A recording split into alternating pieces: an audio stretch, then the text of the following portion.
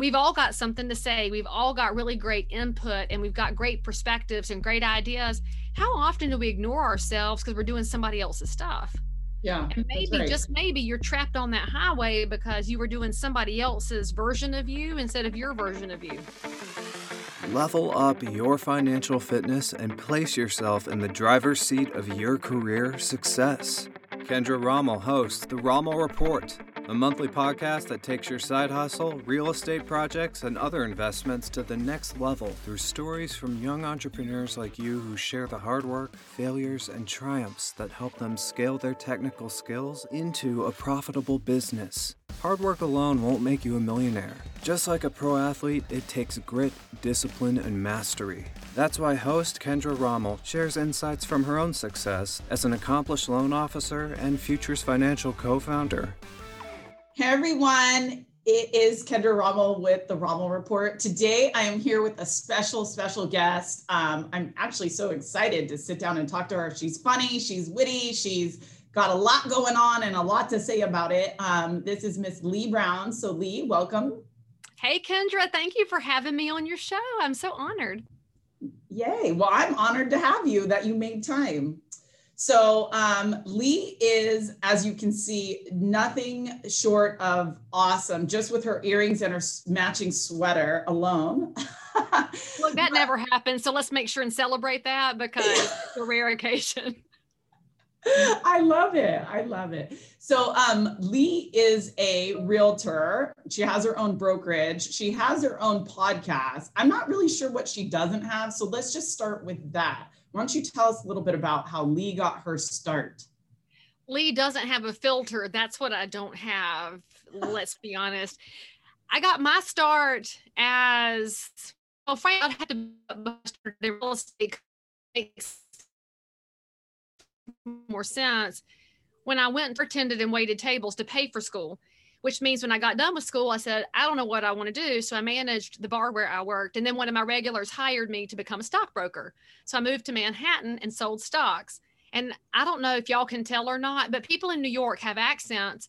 And so they did not understand what I said. And I was not cut out for city life. So I came back to Charlotte and was driving by this business. I said, I know what Husqvarna is because I grew up on a farm. Husqvarna is premium chainsaws, weed trimmers, and lawnmowers. So I pulled in and I went into the front desk and I said, y'all hiring? And the sales manager came tooling around the corner and he said, I want to talk to you. So I became the only woman on the sales force for Husqvarna. So I sold chainsaws, which was great fun, but corporate life didn't suit me because I'm slightly hard to manage. And I was like, well, shit, I am 25 years old. I forgot to ask if I can cuss on your show. I probably just did. No. I love it. Come with it. It snuck right out. And so I was 25. I'm like, I have to land in something. I can't just keep hopping around from job to job. And my dad had been in real estate since I was small-ish. And he said, just come do real estate. And I was like, oh, I don't want to do what my dad does, but what else are you going to do? So I joined him, and that was 21 years ago. And here I still am. And after all of that, I do refer to my dad in the past tense, but he's not dead. So for anybody that worries, he's alive. He's just retired.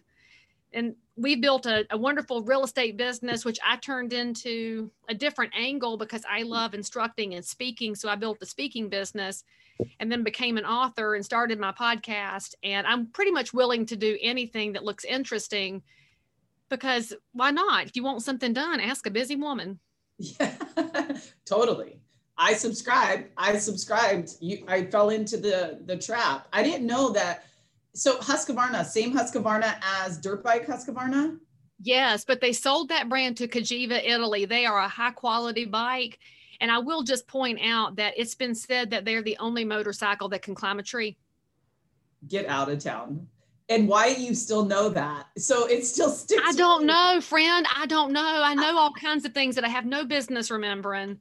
And I blame the children, frankly, because I was so sharp until I had kids. Yeah. Suddenly my vocabulary was gone and I could remember certain things and not others. And it's their fault. I have too. I get it. Trust me, I get it. But we ride dirt bikes. And so we go toe to toe. Husqvarna is also KTM. It's a blend now. So I think when you said that, my ears perked up. I'm like, she used to work for Husqvarna. That's crazy. anyways. That's so funny. You never know where you're going to connect with people, which is the story of entrepreneur life, frankly. And corporate people need to break out of their little corporate shells sometimes, because that's where the fun is in life. That's right. Well, that's what we're doing here, right? So I work for an organization, but I kind of just roll to my own accord. But obviously with their permission, They love your spice, because that's why this is a popular side jam. Yeah. So talk to me about, obviously your personality has carried you as far as it's carried you, right? When you started real estate, what would you say was the most difficult thing for you? When I started in real estate, I was not nearly this bubbly or confident. So I'm a natural introvert. I'm an INTJ, if anybody knows the whole Myers-Briggs thing. And I'm really high on the J, the whole judgment thing. And when I came into the business, I'm organically a checklist to do organized person, but joining my dad, who is a typical realtor, and his office was this series of piles, and my blood pressure went up and my heart stopped. And I'm like, what is going on in here? And I had to get him organized, because I can't get anything done if I don't work down a list. That's just how my life operates. That's why my little list is sitting here beside me, because I'm an old person who likes to write things down. So it was hard for me to adapt to a very wild business where you can't control any outcome. You can't control your day. You can manage it in some aspects, but always something is going to crop up. A little fire is going to happen. That was really hard to adapt to at first. I learned how, and I figured out my tools and strategies for it, but it took a little bit to adjust to it, because I was coming out of a salary world, coming out of a world where I knew what time I had to be started. I knew what appointments I had to take and what I had to turn into the company as far as paperwork, into a world where if you can't figure your own discipline, oh hell, nobody's going to do it for you. Yeah, right. So juggling your schedule was a big one, but aside from juggling your schedule, how did you make your first impactful move in real estate? What was the defining pivot, if you will? What would be an impactful move? Because that could be a lot of things. That could be buying my first house when I was a single girl by myself and my interest rate was 11 3/4, which young people today could never manage to think about, because rates have been low since 2008. Right. But I was so glad to get a loan. I was so proud. It was my first house. It was all mine. That was really impactful, because then my confidence went, because I could do it. And for many of us, we don't go do something that's really big by ourselves, because we think you need something or somebody to already be in place, and you've got to do things in a order. And I've never been somebody that needed things in order. I need a checklist, but I can do it how I want to do it. That was huge, because then I could talk to people differently. But as far as my business impact, I'd say a huge moment for us was in 2003. My dad and I decided to open our own franchise. And we had been at a company owned by somebody else those first 3 years of my career. That was a big leap. We had to write a big check for a franchise fee, and that's really, really scary. We had to find office space, and that's really, really scary, because now you're committed. Yeah. And in real estate, much of what happens in a realtor's day-to-day life is not really committed. It's jumping from thing to thing. But when you write the check and sign the lease, you're in. Just like writing the check for deposit and signing the mortgage, you're committed and you're in. Yeah. And then it grew from there. But those are probably two of the really big moments in my early career that were just game changers. But I'll tell you, the biggest game changer for me came in 2009, which of course was the middle of the Great Recession. In 2007 was when North Carolina's market fell off the map. And of course, in some markets, it had started to go sideways earlier, but this is before social media was a huge thing. It was a small thing then. Yeah. It didn't really run our lives. So the wheels fell off the bus and the phone stopped ringing. And I was like, shit, I think real estate's over, because nothing's ever going to happen. I took organ lessons so that I could go get a side job at the church to have some cash coming in. That's how panicked I was. But I kept selling houses in the meantime, because you think about it, sometimes your fear is operating in this side of your brain. The rest of you is operating on muscle memory. So I was still selling houses at the same time I told myself that real estate was over. Looking back, I'm like, you're stupid, but it's okay. Moved past it. But in '09, I get this phone call from a volunteer at the local realtor association who said, hey, give some money to RPAC. And I said, why? And they said, because you ought to. And I said, well, all right, I don't know what that is. But after that first phone call, I got appointed to a committee for government affairs. And I said, is that what realtors do? Because I didn't know how big the breadth was of what realtors do besides sell houses. I was only selling houses. And once you learn things, you can't unlearn them. So I dialed into volunteer world. And as I dived into volunteer world and still continued to sell houses, I found out that I actually am a pretty good public speaker because I didn't know it till that point. So I started to exercise that muscle and to share and share and share and help make other people better. But it was that one phone call that a volunteer made to me, which reminds me every day that if I don't call people, it's actually pretty selfish of me because I might be depriving them of a different outcome than they ever expected. So awesome. I think that's kind of 3 impactful moments, and you asked for one, but I like to over provide. I just posted something about that. Don't worry about creating your success, create value. And it's something that I think that it starts in sales, right? Everything has a sales aspect. I think yes.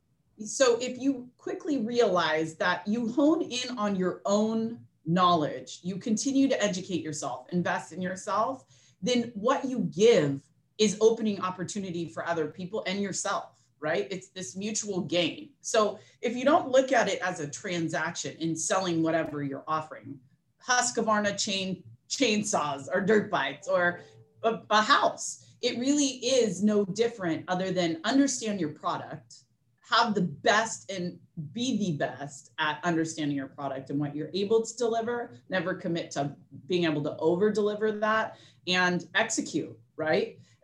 And so with that comes opportunity, I feel like consistent opportunity that will feed you for your life. So it's interesting that you would fall back on learning how to play an organ.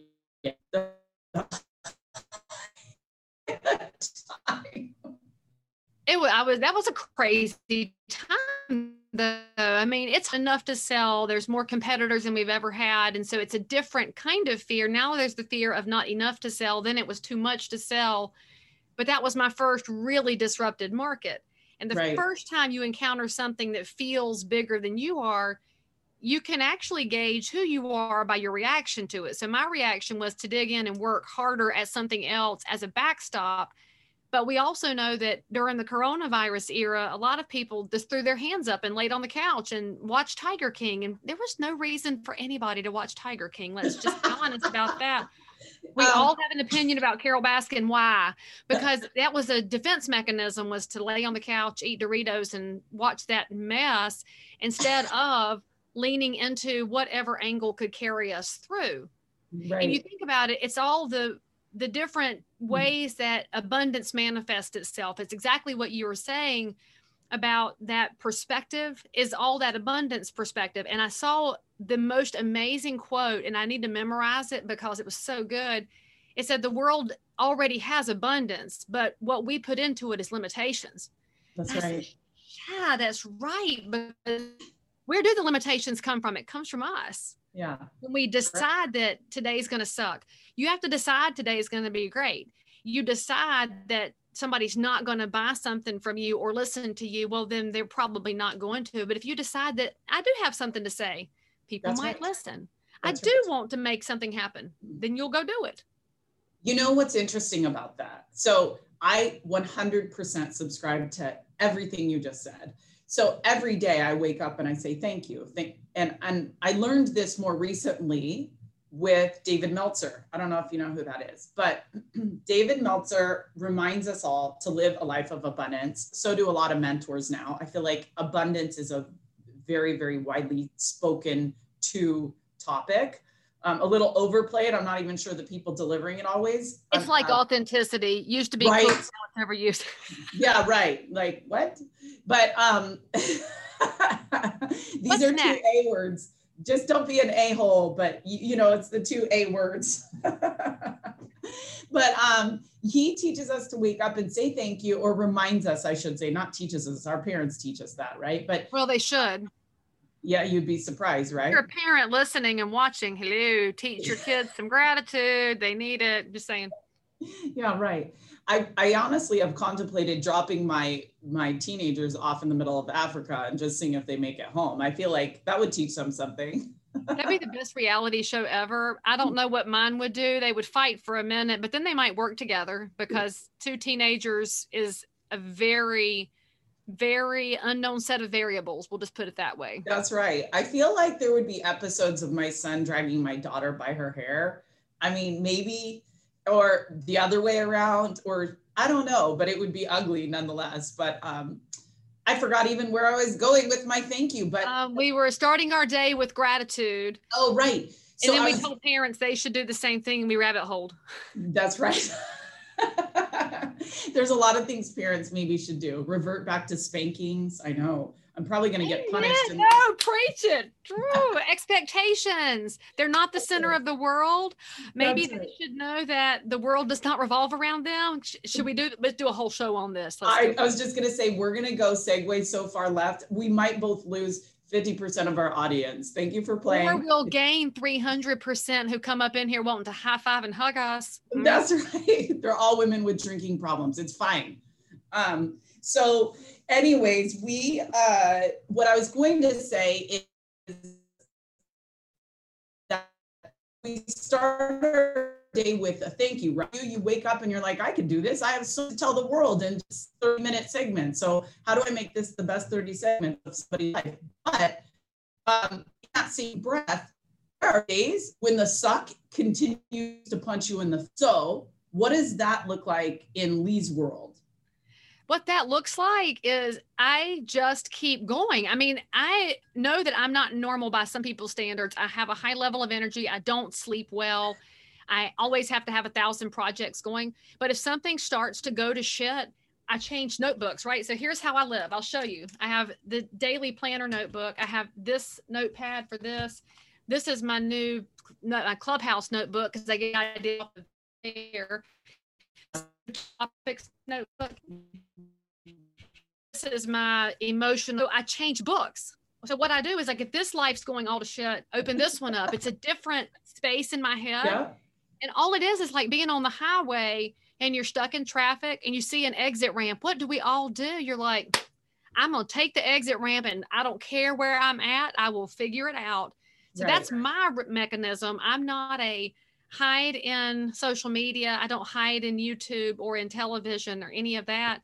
I hide in notes and thinking and writing, because I feel like when I'm in a shit storm, I have to reboot. And for me, rebooting is around thinking, because I really trust my brain to get me through things. And we should all trust our brains.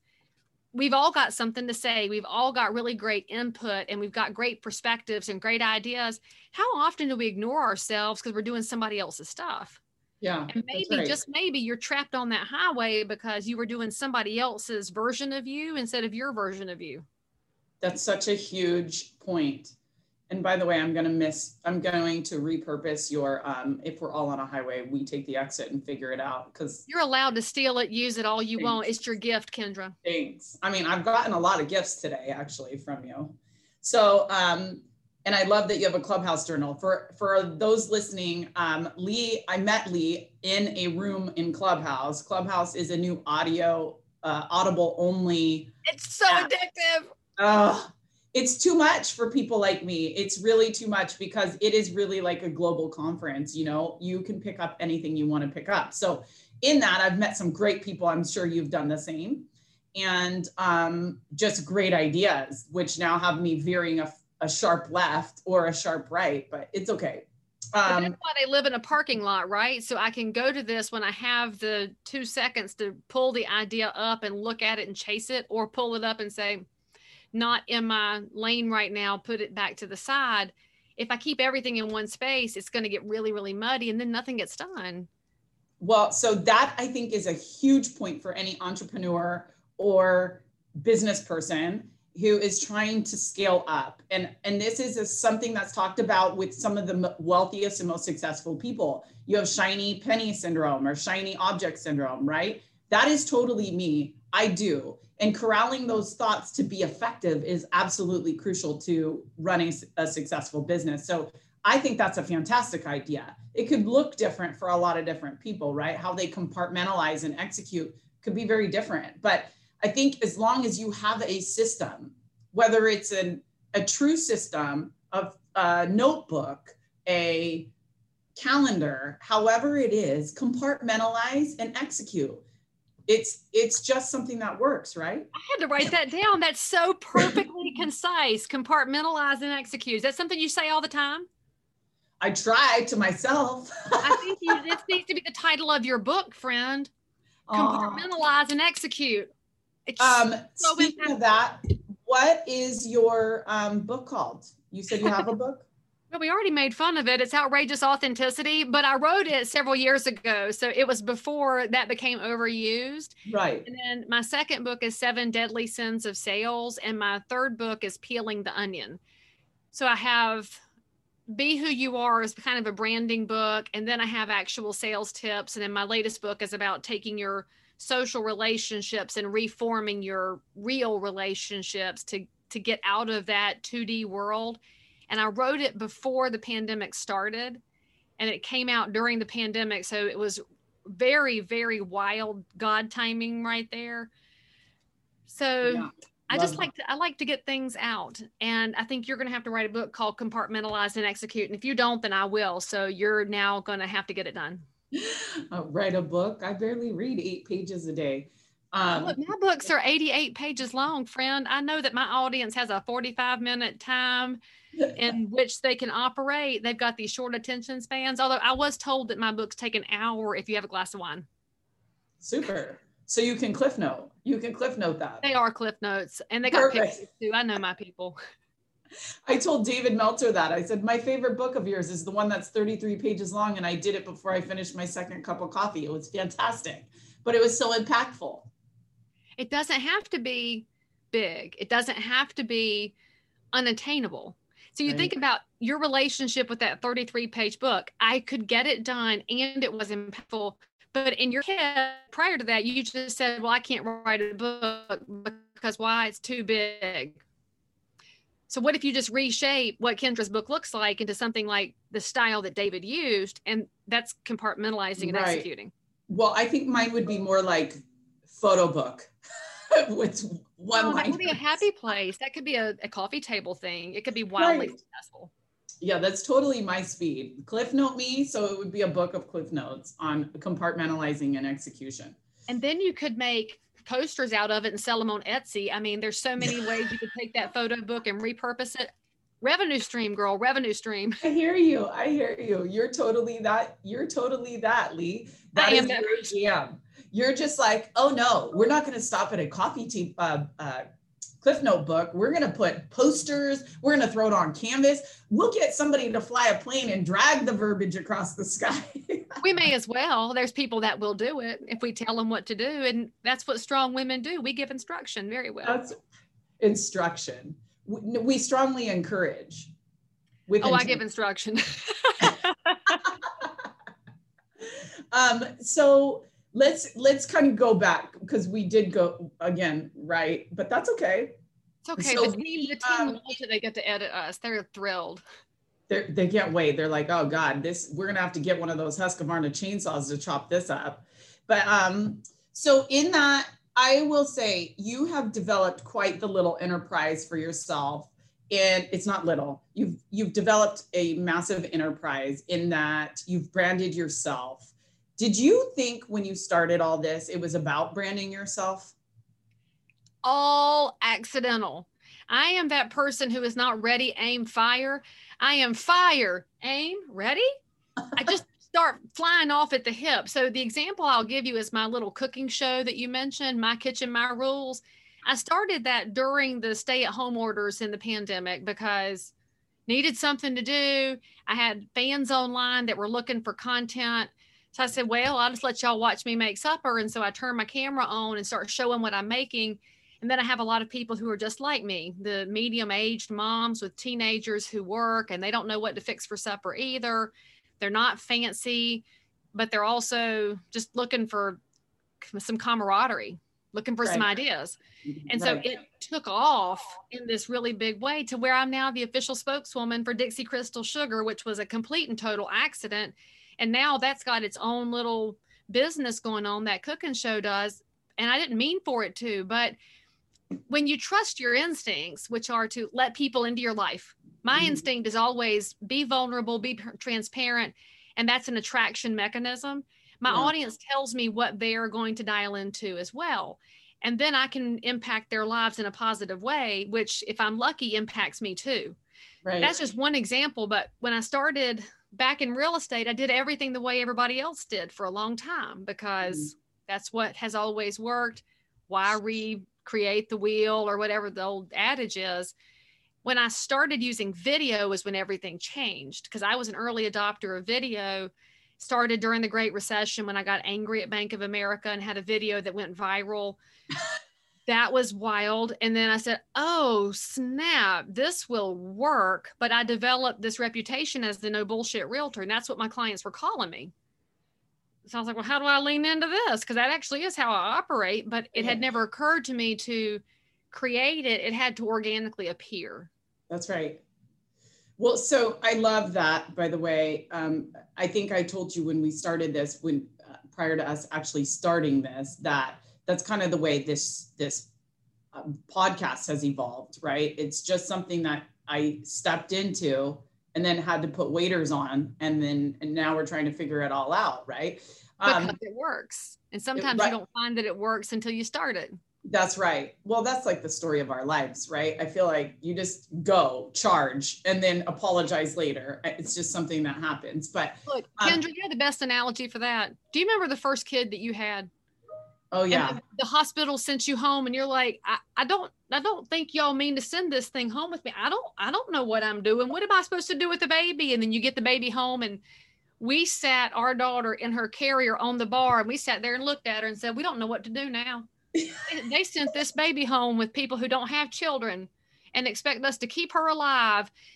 And we figured it out because we had jumped in, just like you said, you started and then you waited all the way in and had to figure it out. Right. That is a great analogy. I remember, people tell these glossy stories about the first time they had their baby and how they were instantly in love. Liars. What, right? And so I was ashamed that was not the feeling that I had. Thank you. Because I had postpartum, and maybe you did too, but it took a minute because everything is so hard. You wind up in love with your kid, but there are some minutes there that are sketch. And so I think Kendra and I are telling anybody watching this, if that was ever you, we send you a high five, because nobody told us either. No, that's right. It was not in the handbook, 101 rules you should know. I mean, they told us how to swaddle our kid, not strangle our kid. They didn't tell you your boobs were going to be deflated balloons either. Why doesn't anybody warn you about that? Having chicken cutlets in my bra was not expected. This is not no. True story. They didn't say that if you pay a little extra, you could have the instant mommy makeover 6 weeks after. No one tells you that. That would have been so nice. Right? Package and not just deal. For the Kardashians. We deserve it too. That's right. That's right. No one's trying to look at a long back or, nobody. I get it. Trust me. This is what keeps me in the gym as a middle-aged woman. No. We're medium. We don't know what the middle is. We're just medium. Well, I mean, we might be 3/4 of the way over. I don't know. I'm not trying to figure it out, but I'm just saying, like, it might actually be a thing.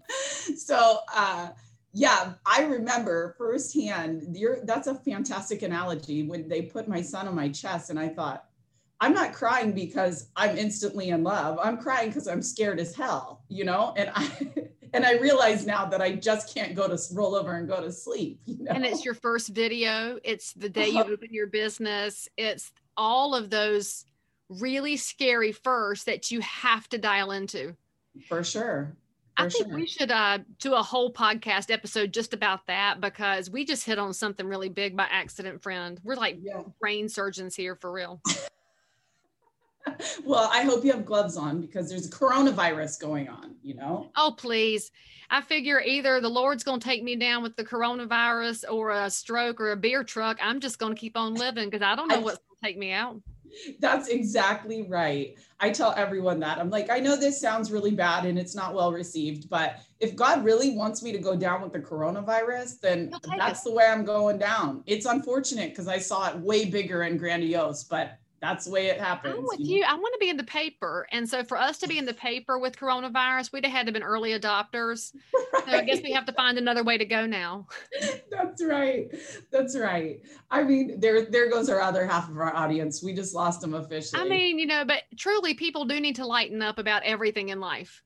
And nobody says that it's not a serious virus and a serious time and we're all trying to figure it out. But for heaven's sakes, you can't just lay on the couch and watch Tiger King. There's a time in life when you have to say, things are weird, things suck. I have to have the faith that I can be a grown up and figure things out. And that's all we're suggesting, friends who are over there wanting to at us. Don't at us without love. True story. That's actually true story. So going into business, let's touch on that, right? So there's so much sensitivity in the world. There's so much self-talk and downward spiral that way. That this motivational tangent has gotten off the chain, right? Everybody's picking up a camera. Everybody wants to tell everybody how to be inspired. What is your thought on that, and how do you approach that subject? Is it wrong to say that I don't think about a lot of that crap and I see it in my feed and I keep scrolling, unless it's somebody that I already like and respect.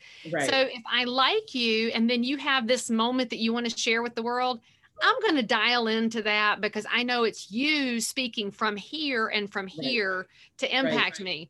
But if I look at for example, your Instagram feed and it's all a bunch of damn quotes and you just out there cheerleading, I'm going to think that you're trying to make a living out of cheerleading instead of making a living out of something that is going to allow you to give me something to cheer about, because there's a difference. It's why Tony Robbins, he's hugely successful, but he's always driven me crazy because he's got big shiny white teeth, but also the teeth are really kind of frightening.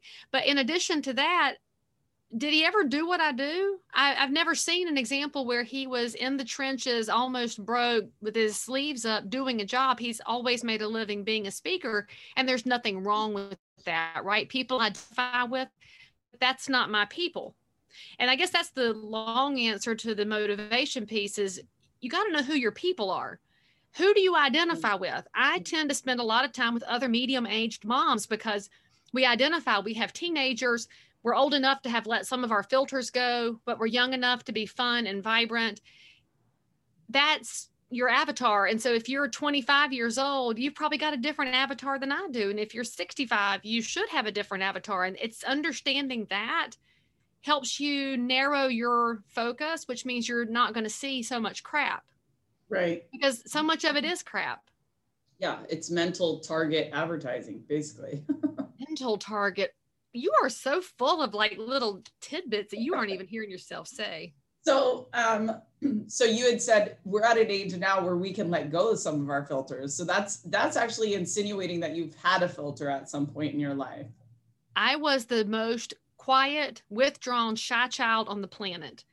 In fact, the people who raised me in the church and in the community, when they see me on stages now, they're like, I can't believe this is the same little girl that wouldn't say a peep, because I wouldn't say nothing to nobody. And it was my 9th grade civics teacher, Mr. McClanahan, who got me out of my shell. And he was so proud of himself until the day he died. He was so proud that he taught me how to speak up for myself.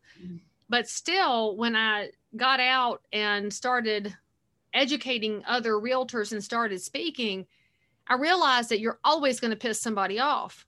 Right. And the worst part is you'll get 100 reviews back and 99 will love you and they're glowing. And there's one little nasty pants that has to have something ugly to say. And that's what we focus on. So I've had to train my brain to stop focusing on the one nasty pants and look instead at the general goodness that's out there and that I was able to feed into. Mm-hmm. That's what helps you get rid of your filter. Because if everybody loves you, then you weren't really anything to anybody. That's and if nobody loves you, then you probably do need to adapt a little bit, because somebody somewhere should love you. And that might be on you at that point, but we have to stop. Yeah. For me, I've run for office twice. I've lost both times, spoiler alert, because I'm far too moderate in a lot of people's regards. And that's not where the world is right now. The world is in widely separated camps. But whenever you run for office, you become a target. And it's the most disappointing thing to me in the world, how ugly we are to people behind a keyboard that we have never met and never spoken to. And I frankly don't understand why we, as a population, we have decided that anybody who runs for office is fair game. Well, because I've run twice, I've developed a thicker skin. I've cried plenty of ugly cries into my pillow and in the shower because it still hurts. But I've learned how to own my opinions and keep moving.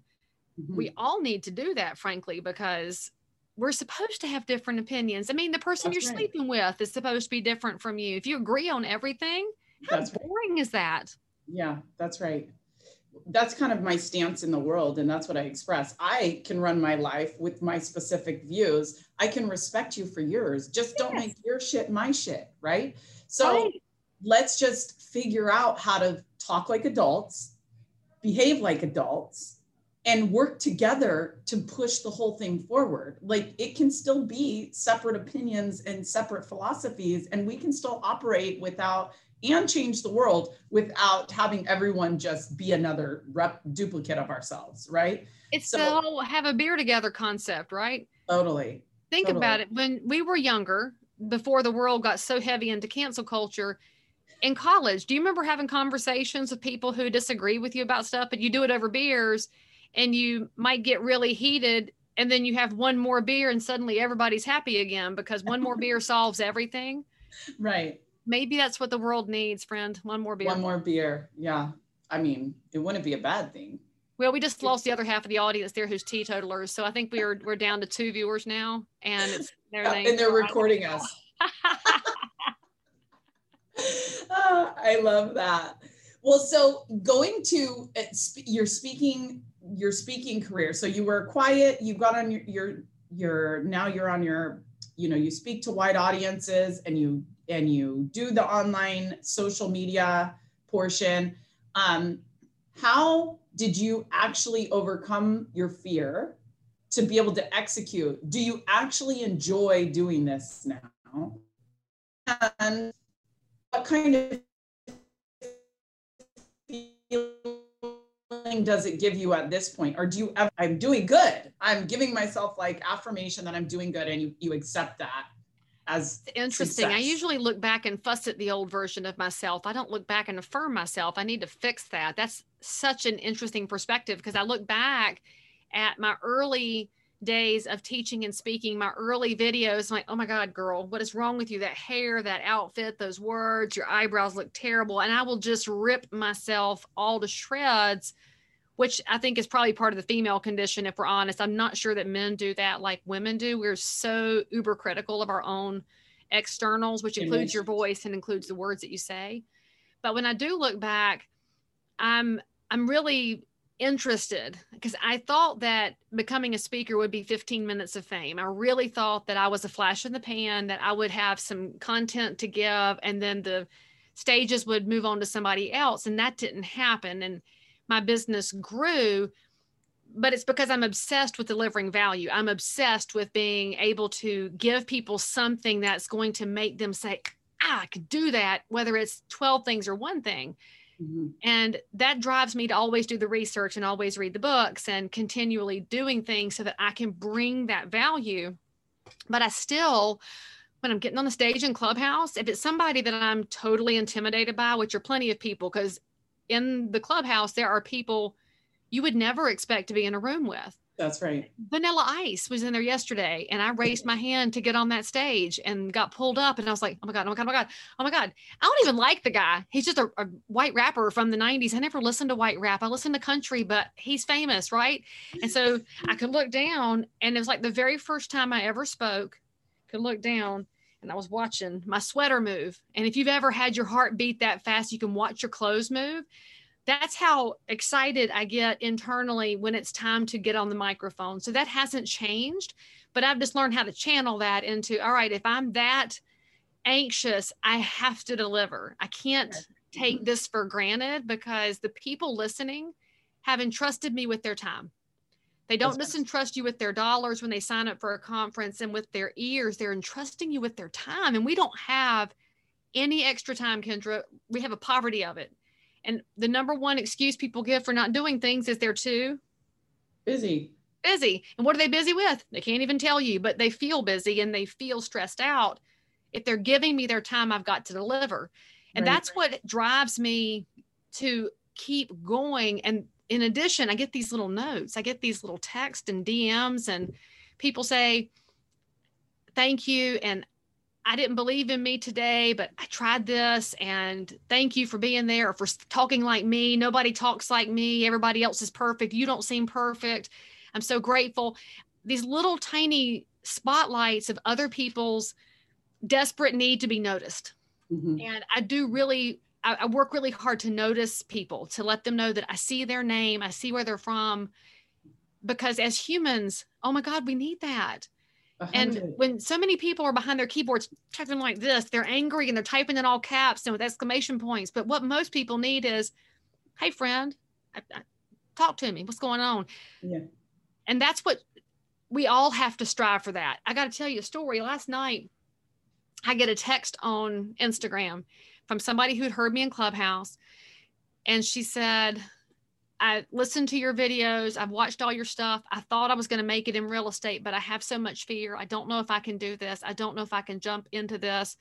I know people, but I just don't know if I'm cut out for it. Just all of the self-doubt. And I texted her back and I said, what's your cell phone? And she texted back and she said, you shut up right now. And here's her phone, because we know she was saying like, you shut up. Yeah. And I called her right away and she answered the phone and she's like, oh my God, are you seriously calling me? And I said, yes. I said, and you're going to tell me out loud what's going on. And so she started to say her fears. And every time she said a fear, she'd back it up with, well, actually, I could do that. I'm like, And this fear, well, I could do this. She just had to verbalize it and get out of her own way with somebody who wasn't her family or her best friend, or just a person. Yeah, right. And she promised me that she would message me by the end of today with the assignment that I gave her at the end of our call. She messaged me. She said, I did these 3 things and I feel like I can do this. I said, that's all you have to feel, is that you can do it, because I believe in you. I've never met a woman, but what do we get to do for each other? Yeah. I mean, it's the gift of the microphone, is you get to elevate other people if you choose to do it. Right. Some people take the microphone, they choose to elevate themselves. Right. I figure that if other people succeed, they'll give me a high five. That's all I need. I think one, that's fantastic. So kudos to you for leveraging the little strides to make these big strides, right? I mean, I think my president just reminded me of this a month ago. Take small bites of the elephant, because it's what you have to do, right? And just not looking back and not concerning yourself with the surroundings, not listening to the stuff between your ears, because it happens all day, every day. And we're getting so much feed every single day. Like, you want to talk about abundance. It's an abundance of crap that we're filtering through from social media platforms, from text messages, from calls, from this. From fake motivational speakers. And so I hate using the word authentic, but I'll tell you, when you are yourself, or allow to see who you are, it's received.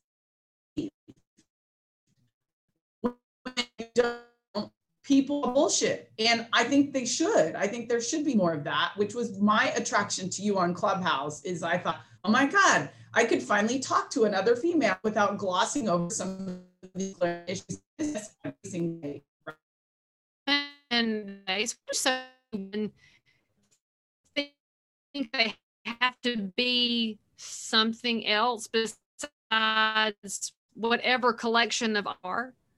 I think there's a separation, right? There's the women that are just trying to do their job to get to the next day. Then there's the huge separator of entrepreneurial women that have this perception that they have to be a certain way to be accepted by society in that role, to be respected potentially. So they need to be this dominant figure. And, you know, going back to you reflecting to your old videos, you know, you're looking at your hair, you're looking at your eyebrows, you're looking, that coupled with, I'm walking into a room of males that are, let's just say, middle-aged for the most part, maybe some youth trickled in there. They're judging my appearance, but they want to, they're waiting on the opportunity to pounce for what I don't know versus listening to what I do know. So I think that there is a level of that. And then when you get another female party in the mix, then it could ultimately become confrontational by two alpha women.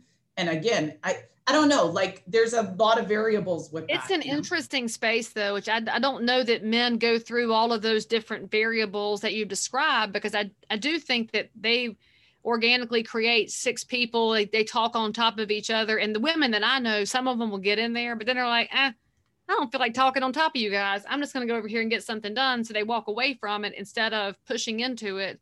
That's which right. I guess is what creates some of this organic separation. Right. But maybe if some of us that are strong spoken alpha type women who have room for others in their life, we just need to get louder, I guess. That's right. Well, louder or just more intentional, right? Like we aren't going to stay and have this contest of who can be the loudest of the most and regurgitate just nothingness, zero value, right? Instead, let's have an intentional conversation with people who have intent to move forward.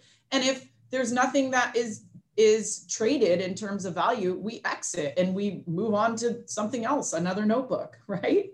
So I just think it comes down to what are you trying to grab from the world and what are you trying to give to the world, right? And you saying that, I wanted to circle up with you on this. A lot of people are talking about, I just want to give. I want to give and I want to abundantly receive. Oh, it's so hilarious.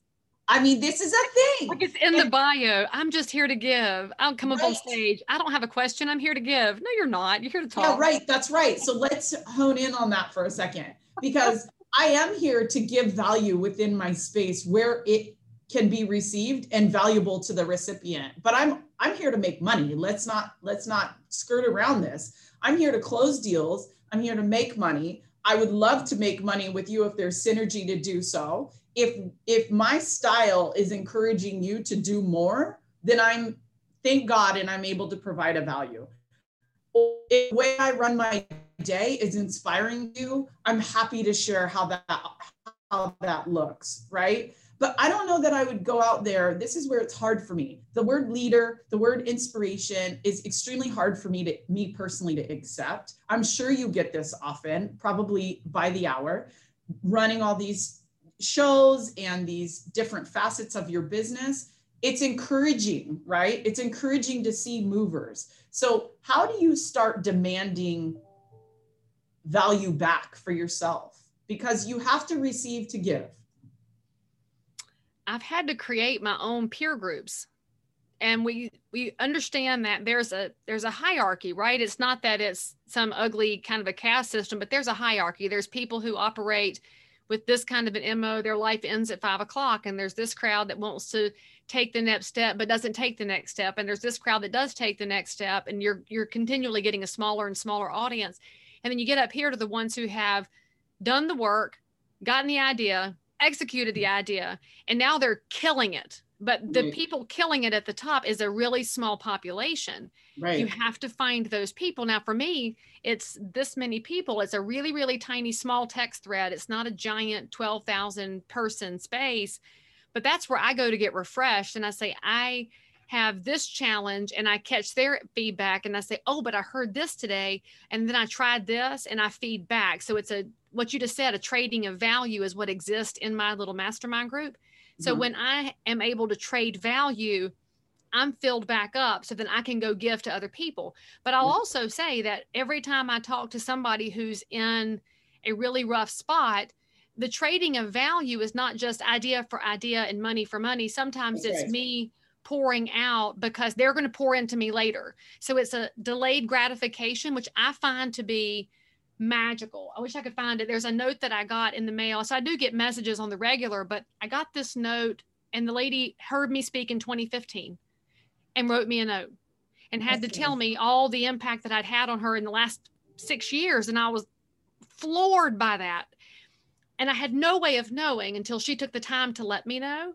Mm-hmm. So I got delayed gratification from pouring into her all those years ago. While she needed it then, I needed it now, because I needed to be lifted back up. Because when she sent me that note, it inspired me to go dial into somebody else. Well, and there is that, right? Like, so there's different facets of this. And I don't want to make it sound so harsh, but I do think that it's fair though, because what you're suggesting is that your time has a monetary value, right? Which it does.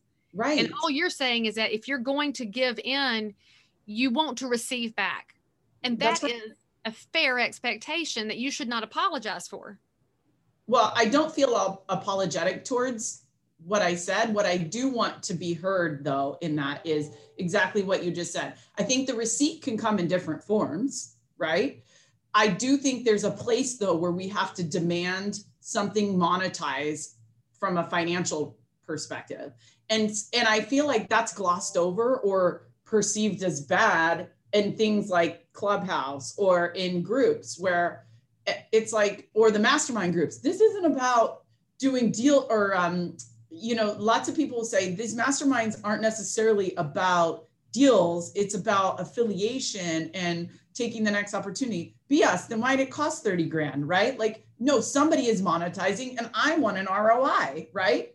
I love the affiliation. It's great to be in the room with whomever, right? Whatever celebrity is fantastic, I guess, but we all put our pants on the same way or skirts, and we're all going to be buried in the same box, maybe a little fancier, right? So at the end of the day, I care about impact and monetizing the impact when it makes sense, right? So I think it's one of those things that not a lot of people are talking about. You clearly are monetizing your business channels and making an impact. So how are you doing that, and how are you separating those channels to do that? Well, if we're just speaking about my real estate business, where I monetize my channels is by using social media, using my ability to wordsmith, to create a relational response, to get people to come back to me and say, I want to know about this. I have this. Everything's conversational. So I'm able to attract new clients by having conversations. Oh, it's the same thing that I do in places like Clubhouse, where I get into conversations that attract people. They understand that we value, so that they will come to my coaching, because even though I offer up anything I have in a group setting, I will share anything. I have zero compunction about sharing, even with a competitor right here in my town, because frankly, sharing with most people is just going to make them feel good, but they won't execute. So you're pretty safe to share with people. It's very sad, but true. Yeah. But there's that one person that says, I see this, I need the one-on-one, I need the kick in the butt, I need the reboot, and they hire me for coaching. So I found that by using a free value, I can attract paid clients, which allows me to impact them in a one-on-one space. Mm-hmm. But all of those things add up to ideas, which go in my idea journal for the next book and for the next video and for the next presentation. Mm-hmm. So I'm always looking for the one moment that's going to spark that next angle in my brain to give something back to somebody else. And in Clubhouse, I have closed buyer referrals. In fact, the agent that sent me the referral was so excited because he's like 23 and he didn't know anybody in Charlotte, and I helped his frat brother. I feel like the mother. It was so fantastic. I sold a bunch of coaching. I have had people reach out about doing presentations for their companies. But the reason they come to me is not because I pitched for it. It's not because I asked for it. It's because I threw so much value out there that they said, I can't possibly pick all this up right now. How do I hire you so that I can have one-on-one access? I love that. It's just being you. That's what's awesome, is you're just going to do you anyways. So exactly. If you have a microphone to do you, then people are going to walk through your day and be inspired by how you run your life, which is the only way I can imagine doing this right? And then you don't have to remember what you said, because if you're always true to yourself and true to your belief system and true to what you know, there's no tracks to go back and cover up for. I That's might right. forget because I do sometimes spout off really amazingly impactful things like, oh shit, I didn't write that down. It was good because it just kind of created itself. Yeah. But I'm not going to go tell a lie to somebody. I'm not going to make up a result. I promise that you're going to get 100,000 more in business. Right. And I'm not going to promise this and this. Like, no, what you see is what you get. And I'll dial in and I'll dig in and I'll dig out of you. Right. But I never have to apologize because it is what it is.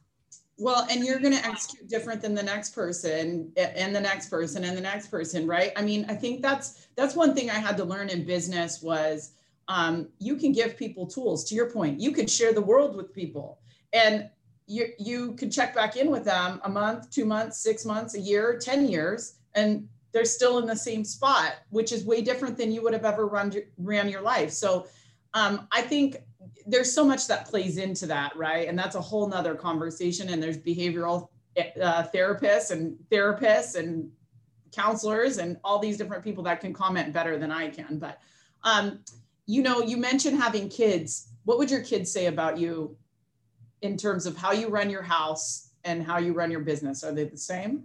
My kids call me extra. They're like, Mom, you're too extra, which is, proof that I have teenagers. I had to go look up what it meant to be extra, but I found out that I guess I'm glad I'm not basic because there's extra and there's basic, Yeah. They think I'm too much because I am out in front of everything, but they also know that my kids are introverts and I'm an introvert, and they watch me at home after I've gotten everything done. And if you're an organic introvert, you know that people drain you. So by the time your day's over, you're like a wet spaghetti noodle. You're just done. Well, that's their favorite time of day. And it's mine because even though they're teenagers, we will land in a big pile on the couch. And then we watch The Bachelor because it's so much fun to make fun of. But we just kind of all loom in together. And they would tell you that I am demanding and that I expect the best of them, and that I expect them to have manners, and I expect them to show up at dinner, and I expect them to be kind to their elders, and I expect them to go to church, and I expect them to answer questions about the sermon on the way home. They'll tell you that I expect a lot from them, but they'd also tell you that when I'm not there, because I'm, on a 2-day trip or whatever, to give the expectations, they wish they had the expectations because it helps them move forward. And that's where it goes back to what you and I briefly mentioned before. Too many parents are afraid to put expectations on their kids because they say, oh, I got to let them be who they are. No, you have to teach them how to work within some guardrails, give them guardrails, because then they can succeed. And that way, when you take the guardrails off, which is when they're 18 and they leave the house, they know the difference in right and wrong. They know how to work. They know what their ethic is. They have some glimpse of an idea as to who they are because they're very unique people. But I have to give them guardrails right now because I'm almost out of time. They're going to be leaving my house. And it's probably the one thing I say on the regular is I don't know how you two are going to survive in the world without me because of not bringing their dirty clothes to the laundry or helping with this. And my daughter put her Chick-fil-A sandwich in the microwave and, there's foil in the wrapper. That's so much. And so now she's kind of scared to be a cook because she set the microwave on fire. But I've enjoyed that story a lot. But, it's the whole parenting is often, I heard it referred to one time as the longest, shortest time because every day lasts forever. But man, it goes by so quickly. And I don't have any regrets for being a fast-paced entrepreneur that did not Velcro my kids to my hip. I am glad that I have taught them to be independent, to manage their own schedules, and to get things done without me hovering. But I'm glad that I was there to give the guardrails and give the guidance and also to snuzzle on them when they want to be snuzzled on. Yeah, right. So do you have, it sounds like you do, but I want to hear this from you. Do you have core values of which you run your personal and professional life, or is it the same for both? It's the same for both. And I think it has to be, right? Because too often we try to run our lives by two different sets of rules, which means at some point they're going to come into conflict. So for me, my core values would be, I have to get certain things done first so the rest of the day can operate correctly. And that's, I have to exercise first in the day. So I run before daylight. I have to get my devotion done before I do anything else, because if I don't fill my day up with scripture, then other stuff sneaks in. And then I start waking people up in my house, because if I wake all of them up first, they are going to totally derail all the things that I need to get done. And then things are going to happen, right? So I have expectations of schedules and being on time. That's a core value in my business and in my personal life. I have an expectation of fulfilling your commitments. If you said you would do it, do it. If you can't do it, resign gracefully, but you're going to have to persevere.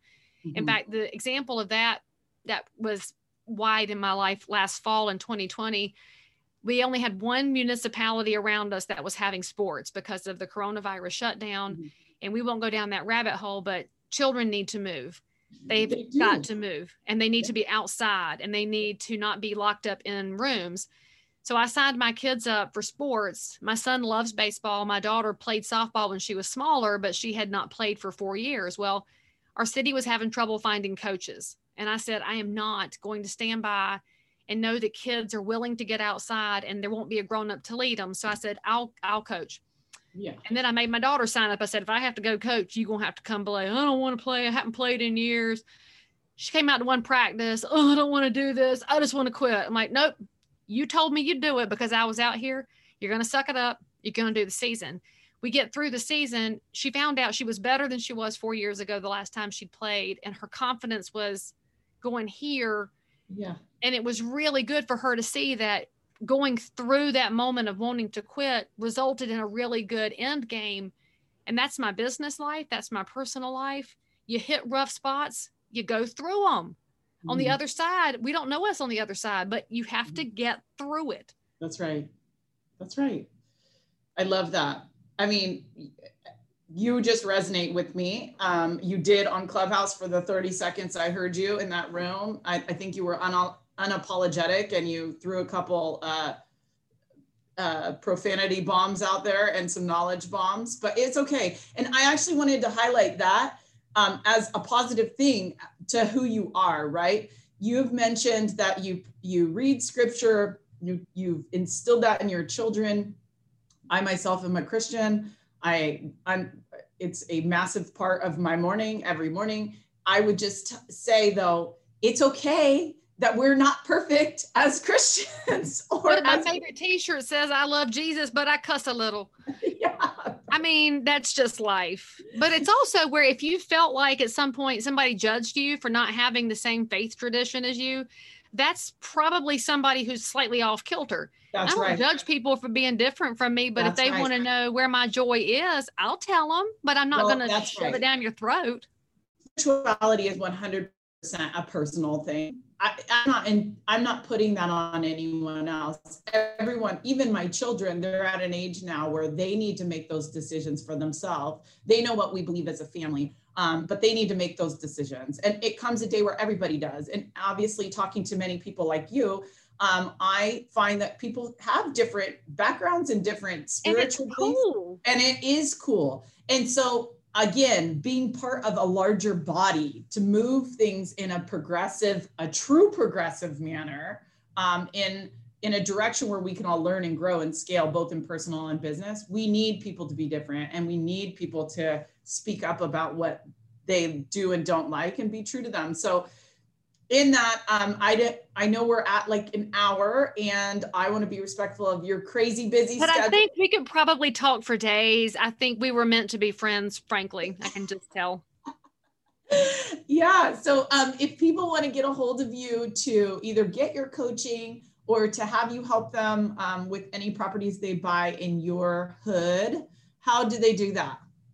Well, it's Leigh, Leigh, and Brown like the color, LeighBrown.com. And I'm Leigh Brown on pretty much all of the social networks. And even though I have lots of followers, I still answer my stuff myself because I love the conversational social aspect of social media. And I think it's got to be genuine to be relational. So feel free to reach out anytime. I'd love to meet you, whoever you are. And for the record, if you go to Google and you look for Leigh Brown, you're going to get this Australian rugby player, because he was apparently some big famous person in Australia. And one day I'm going to Australia and I'm going to meet Leigh Brown, and the internet's going to explode. So if you see a medium plus aged man, that's not me. Clearly not. But I'm waiting on that day, Kendra. It's going to be amazing. Nowadays, you would not know that. So thank you for the disclaimer. I appreciate that. There's days. Yeah. Anyway, well, thank you so much for your time, Lee. You have been such a joy. And I hope that everybody listening has had an opportunity to grab some of her valuable knowledge nuggets and just her realness in how you too should stay true to yourself and know that you're capable of execution. Compartmentalize and execute. Because you should listen to Kendra too, people. She dropped a bunch of bombs too. It was so much fun for both of us. I'm so excited. True. I really appreciate it. Well, thank you so much. And I'll see you on Clubhouse, and I'm sure we'll be in touch for sure.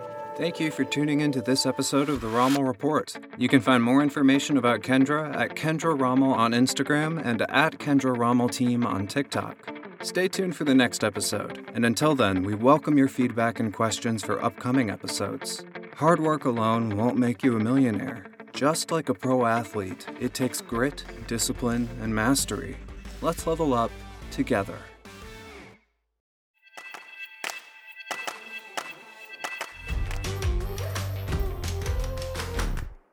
At 2022 Futures Financial LLC, all rights reserved. This is not a commitment to lend. All offers of credit are subject to approval. Restrictions may apply. Futures Financial LLC reserves the right to amend rates and guidelines. NMLS ID 2319852. Loans made are arranged pursuant to a California Finance Lenders Law License 168740. See www.futuresfinancial.com.